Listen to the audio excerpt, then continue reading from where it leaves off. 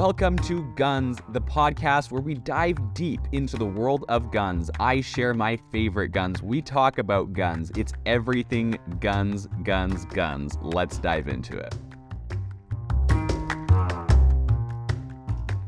In today's episode, we are going to go over why the ATF let you become an instant felon, possibly on purpose. This is a very interesting one, so hang on. In case you haven't guessed, this all has to do with the ATF's pistol brace ruling. The ATF changed their stance on the legality of pistol braces, and it's caused quite a commotion. Originally, they said that pistol braces were allowed to be used by anybody, but their designed intent was for people with disability to shoot an AR pistol easier. Now, that was all the way back in 2012, and they have letters that they sent out to people saying it was not a short-barreled rifle. Now, this was changed. They decided to change the rules. Something very important to note is that the ATF did not change the law around pistols. Really, it's exactly the same. However, they did change their rules, and that is something that, well, federal agencies are allowed to do thanks to something called Chevron deference. It allows them to change rules, but not laws. Now, the difference between rules and laws can get pretty hairy, especially when they change a rule after saying that people could do something specific. Now, in this case, it was pistol braces. Chevron deference is a principle that requires the courts to defer to an agency's reasonable interpretation of an ambiguous statute.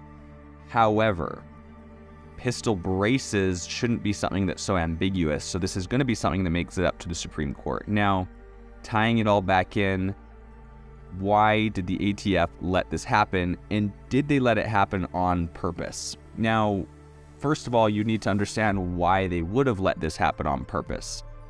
Something that the ATF may want is the ability to change rules more and more as we go into the future. So it is entirely possible that they found a battle that they thought that they could win and essentially let everybody use these pistol braces for as long as they did, knowing that the NFA is one of the strongest laws and that it would be on their side in this court case. So it's possible they picked a battle that they thought would give them the strongest argument.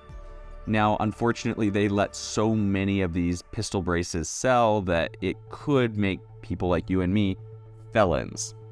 And it's possible that the ATF is doing this in order to win this debate and win this argument in the courts.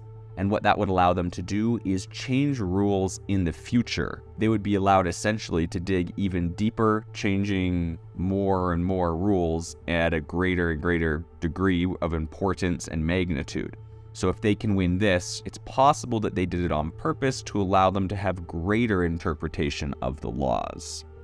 It's no secret that the ATF likes to pick on people that seem relatively innocent and turn them into an example of sorts. We saw this with the auto key card case, and it is a big problem where the ATF will make an example out of somebody in order to show people the power that they have and to show people that they are the ones in charge of the laws, when in reality, that should be Congress.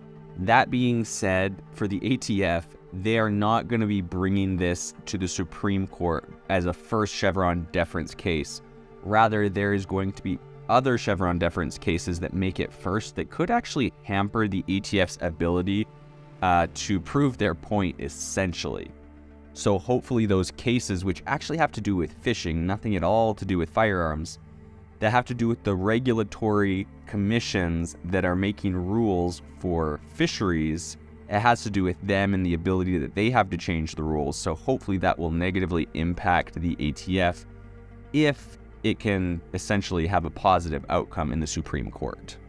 All in all, people really need to be inspecting the ATF's actions to ensure that transparency and accountability takes place, because that is not something that the ATF is known for doing themselves.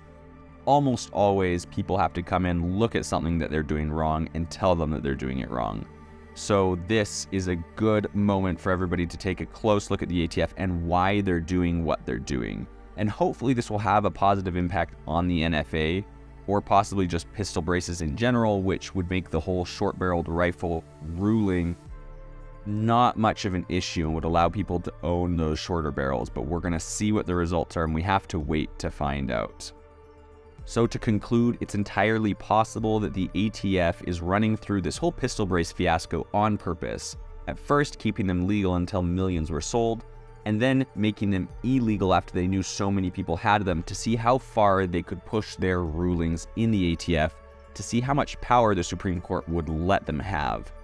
That is all for this week. I hope this was insightful, and I'll see you next time.